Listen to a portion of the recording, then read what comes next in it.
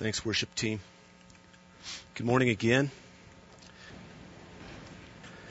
A successful Chicago attorney's only son died in 1871, shortly followed by the Great Chicago Fire, which ruined him financially. Then in 1873, he planned to travel to Europe with his family on a big ship, but sent the family ahead while he was delayed on business concerning zoning problems following the Great Chicago Fire. While crossing the Atlantic, the ship sank rapidly after a collision with a sailing ship. All four of his daughters died. His wife Anna survived and sent him the now famous telegram, "Saved alone." Every one of us have certain levels of pain, trials, discomfort, confusion, oppression in our lives. And with the orphans, there are kids all over the planet that are being oppressed, that are wandering the streets in Calcutta, India. It is full of little ones that have no home. And God has something to say about this kind of pain. He has something to say about whatever it is that you're going through. No matter if it's a seemingly small trial, or if it's something big, like a husband or wife that's left you, like a child that's wayward, like the haunting memories of a mom or dad that never did approve of you. Maybe some of you have been sexually abused. Some of you have been physically abused. And you're carrying some of this stuff with you. Where are you at? Do you feel alone? Do you feel confused? Are you carrying hurts? Are you misunderstood? Do you wonder where God is and if He even cares for your own situation? Well, today, God has something to say about that. He's got something to say about what He's doing and what He sees when we're hurting. Let me pray. Father, I just thank You again, Lord, for this privilege of hearing about Your heart for the oppressed, Your heart for orphans. And God, there's a message prepared today. But Father, I just pray that You would do whatever You please with it. God, we just so desire to see You, to proclaim You, to worship You, to honor You. And Lord, I pray that You would just enable me to stand behind Your word, that I'd not bring any offense to it. And I pray, God, that we would leave here not merely being hearers of the word of God who delude themselves, but doers of the word of God where we find blessing. And we pray these things in Christ's special name. Amen. Just in the way of review, the last few weeks, we're studying the book of Genesis. We're in chapter 16, starting in verse 7 today, going through the end of chapter 16. And where we've been is, if you remember back to chapter 12, it's been 10 years. We find ourselves 10 years past since Abram was sent out from Haran, since he received God's blessing that he'd become a mighty nation, and that everybody on the planet would be blessed through his descendants. Sarai has not been told at this point if she will bear the promised child. Hagar was more than likely given to Abraham by Pharaoh in exchange for Sarah when they were in Egypt.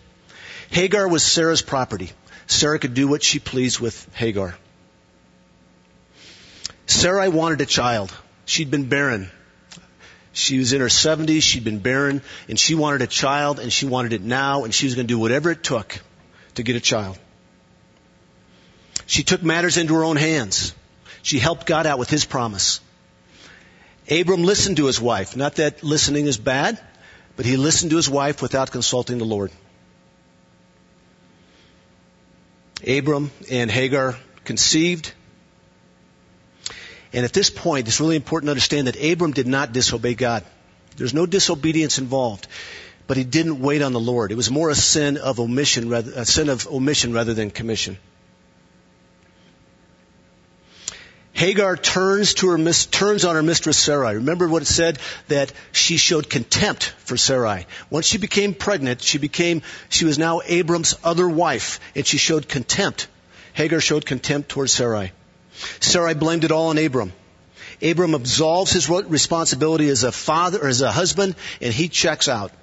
And he says, Sarai, you do whatever you want with Hagar. It's not my responsibility. And where we find ourselves today is after Hagar fled. Hagar fled because Sarai treated her harshly. And we're not sure exactly what that means, but it was severe. It was words and potential physical harm. If you'd open your Bibles up to 16, I'm going to read through the entire chapter just to get our bearings. Chapter 16.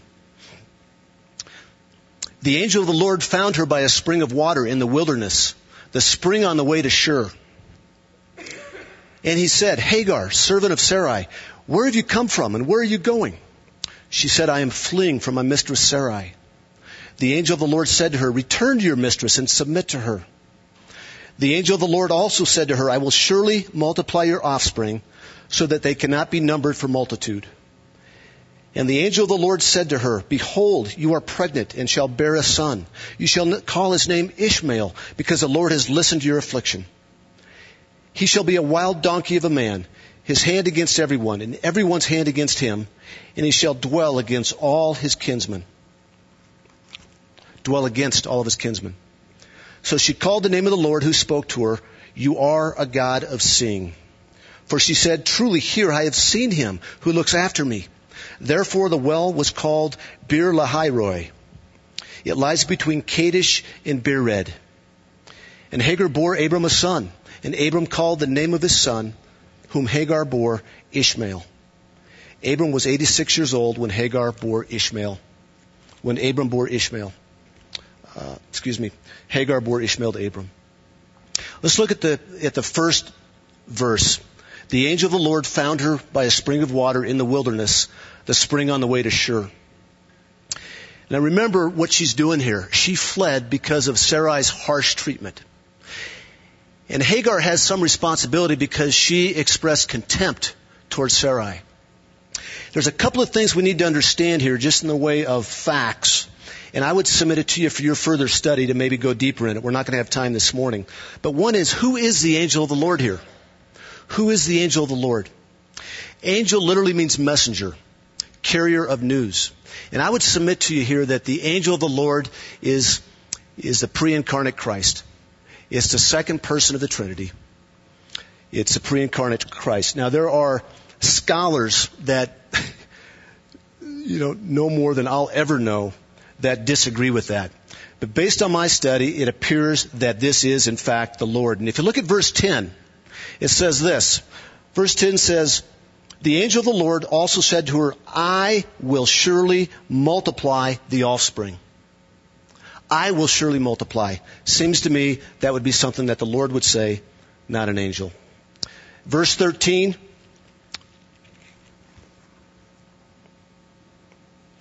So she called the name of the Lord who spoke to her. So she called the name of the Lord who spoke to her. You are a God of seeing. So I would submit to you that the angel of the Lord here is God himself. Second thing that we want to understand is the significance of the spring in Shur. And Shur is a wall. It's literally on the border of Egypt. And why that's important is that Hagar was hightailing it back home. She was going back to Egypt. She was leaving her problems behind. She was leaving the harsh treatment, and she was heading to Egypt. Then we also see the spring here. We also see the well in verse 14. And this is mentioned twice, and the reason it's mentioned twice is that it has some significance to the author and who he's writing to, and that's Moses writing to the Israelites. Okay? And the very first place that they stopped was the wilderness of Shur after they crossed the Red Sea. And I'm not sure what the significance is, honestly, beyond that. Let's take a look at verse 8 and 9. And he said, the Lord said, Hagar, servant of Sarai, where have you come from and where are you going? She said, I am fleeing from my mistress Sarai. The angel of the Lord said to her, return to your mistress and submit to her. A couple of principles that we can learn here is one is don't avoid or run from pain and responsibility. Don't avoid pain and run from responsibility. Two is go back. We can't reconcile when we run. But I want to say this. There's some of you that have ran from dangerous situations where you're physically endangered. The Lord does not want you in a place where you're at risk. But outside of that, whether you're a spouse that's running, whether you're a child that wants to run, whether you are an employee that's tired of the garbage at work, don't run. Don't avoid or run from pain and responsibility. Understand that God is in control. Forgive even if you can't return or are not wanted. Think about Joseph at the end of Genesis. What did he do? After he was thrown in a pit by his brothers, left him for dead. What did he say at the very end? He said, what they meant for harm, God meant for good. Remember that? Remember that. Whoever is afflicting you, whatever your affliction is, what the enemy or that person had for bad, the Lord meant it for good. It says in Romans 8:28 that He works what? All things for good for those who love Him and are called according to His purposes. And the last principle that we can learn from these two verses is submit. Submit to whatever role God gave you. Submit, if you're a child, submit to your parents. Spouses, husbands and wives, submit to one another. Employees, submit to your employer. Let's take a look at verse 10 through 12. The angel of the Lord said to her, I will surely multiply your offspring so that they cannot be numbered for multitude. And the angel of the Lord said to her, behold, you are pregnant and shall bear a son. You shall call his name Ishmael, because the Lord has listened to your affliction. He shall be a wild donkey of a man, his hand against everyone, and everyone's hand against him. And he shall dwell over and against his kinsmen. A couple of things are happening here. The very first thing the Lord does is He blesses Hagar. He blesses her. She is in turmoil. She's been afflicted. She's been treated harshly. And He tells her that her offspring will be multiplied. And then we'll see in Genesis 17 that not only will they be multiplied, but that Hagar's descendants through Ishmael will become a great nation. The Lord Himself calls it a great nation. This great nation, you know what it's called? What these people group are? It's the Arabs. It's not Muslims. It's not the faith of Islam. It's Arabs. And there's just something that the Lord convicted my heart as I was going through this, because when I drive up at the airport, I go through to pay my bill, or I get in a taxi cab when I'm in California.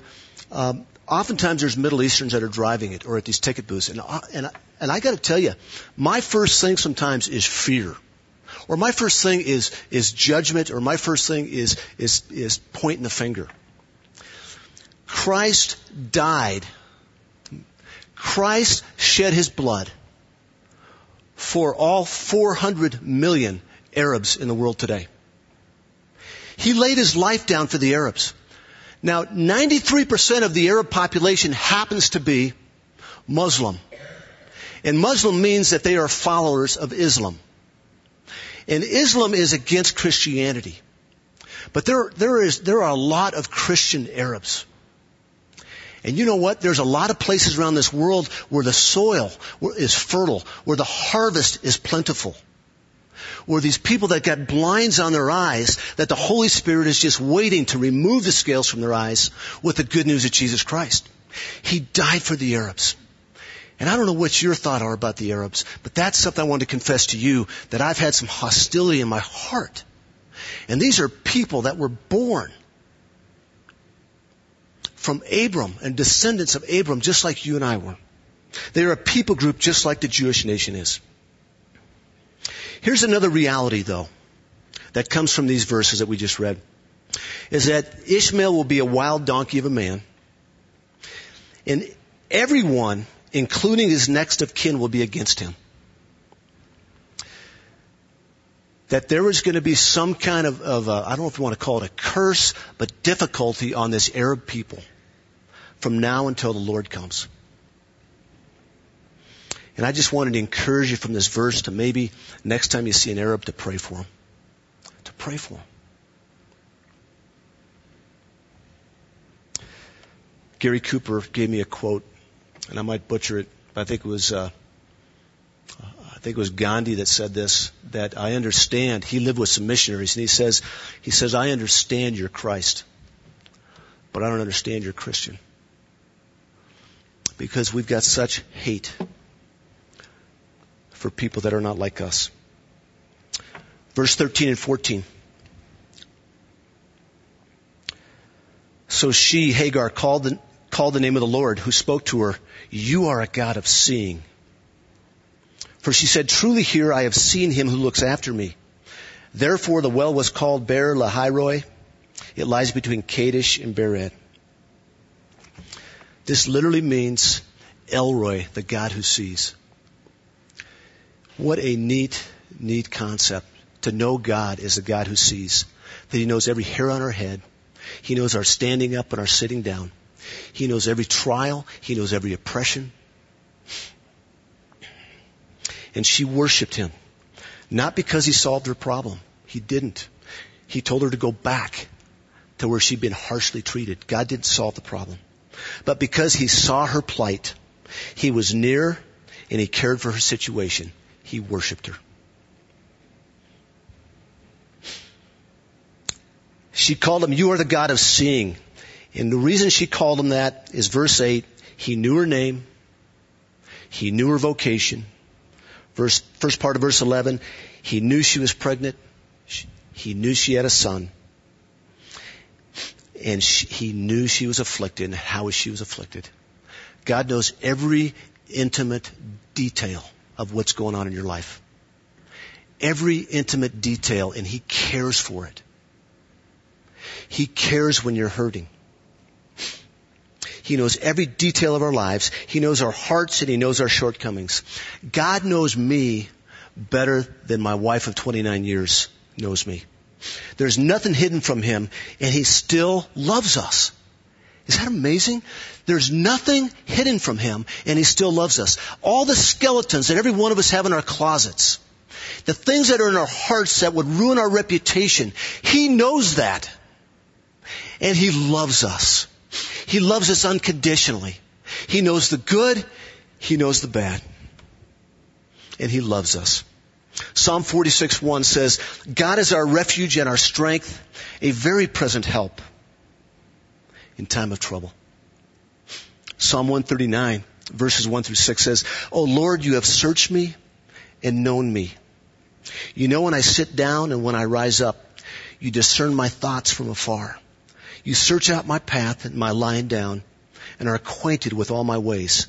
Even before a word is on my tongue, behold, O Lord, you know it altogether. You hem me in behind and before, and you lay your hand upon me. Such knowledge is too wonderful for me. It is high. I cannot attain it." He knows every aspect of us, and He cares about every trial, every detail of our life. Last two verses, and we're going to look at some application. "And Hagar bore a son to Abram, and Abram called the name of his son, who Hagar bore, Ishmael.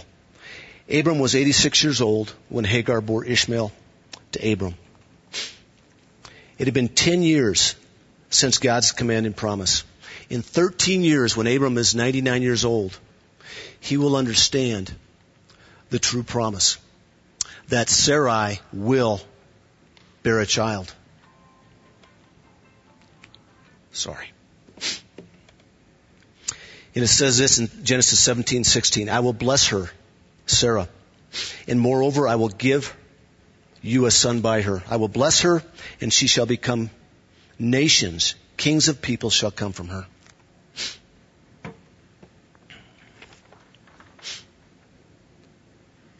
Remember the story that I started with? The story of the man, his business burned, his son died, and his 4 daughters were killed at sea. The story continues. Shortly afterwards, as Horatio Spafford traveled to meet his grieving wife, he was inspired to write these words as his ship passed near where his daughters had died. You guys know the song. "When peace like a river attendeth my way, when sorrows like sea billows roll.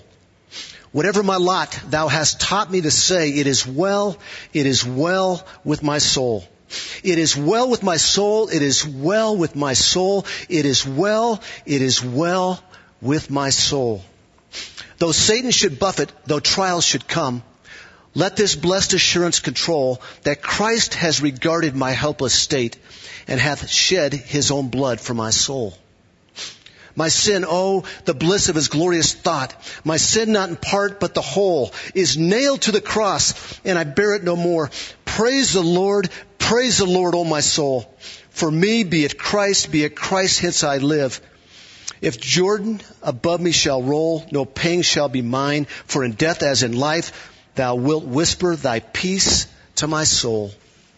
But Lord, 'tis for thee, for thy coming we wait. The sky, not the grave, is our goal. O trump of the angel, O voice of the Lord, blessed hope, blessed rest be my soul. And Lord, haste the day when my faith shall be sight. The clouds be rolled back as a scroll. The trump shall resound and the Lord shall descend. Even so, it is well with my soul. Can you say it with me? It is well with my soul. Folks, this man, Horatio Spafford, lost his son, lost his business, lost his 4 daughters.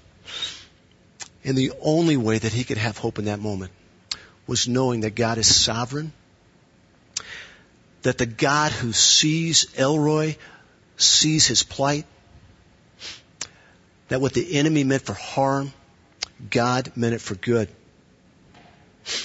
Psalm 10:1 says, why, O Lord, do you stand far away? Why do you hide yourself in times of trouble? And then the response is in at chapter 10 of Psalms. It says, O Lord, you hear the desire of the afflicted. You will strengthen their heart. You will incline your ear to do justice to the fatherless and the oppressed, so that the man who is of the earth may strike terror no more. And this was David talking. This is David when Saul was chasing him, where he said, why are you doing this, Lord? And at the end, David praises the Lord. When you feel oppressed, lonely, confused, and misunderstood, don't run from the problem. Hit it head on, either in person or in your heart. If you can't go back to solve the problem, do business in your heart. Forgive that person. Understand that the Lord is sovereign. God sees your situation. He cares about your situation.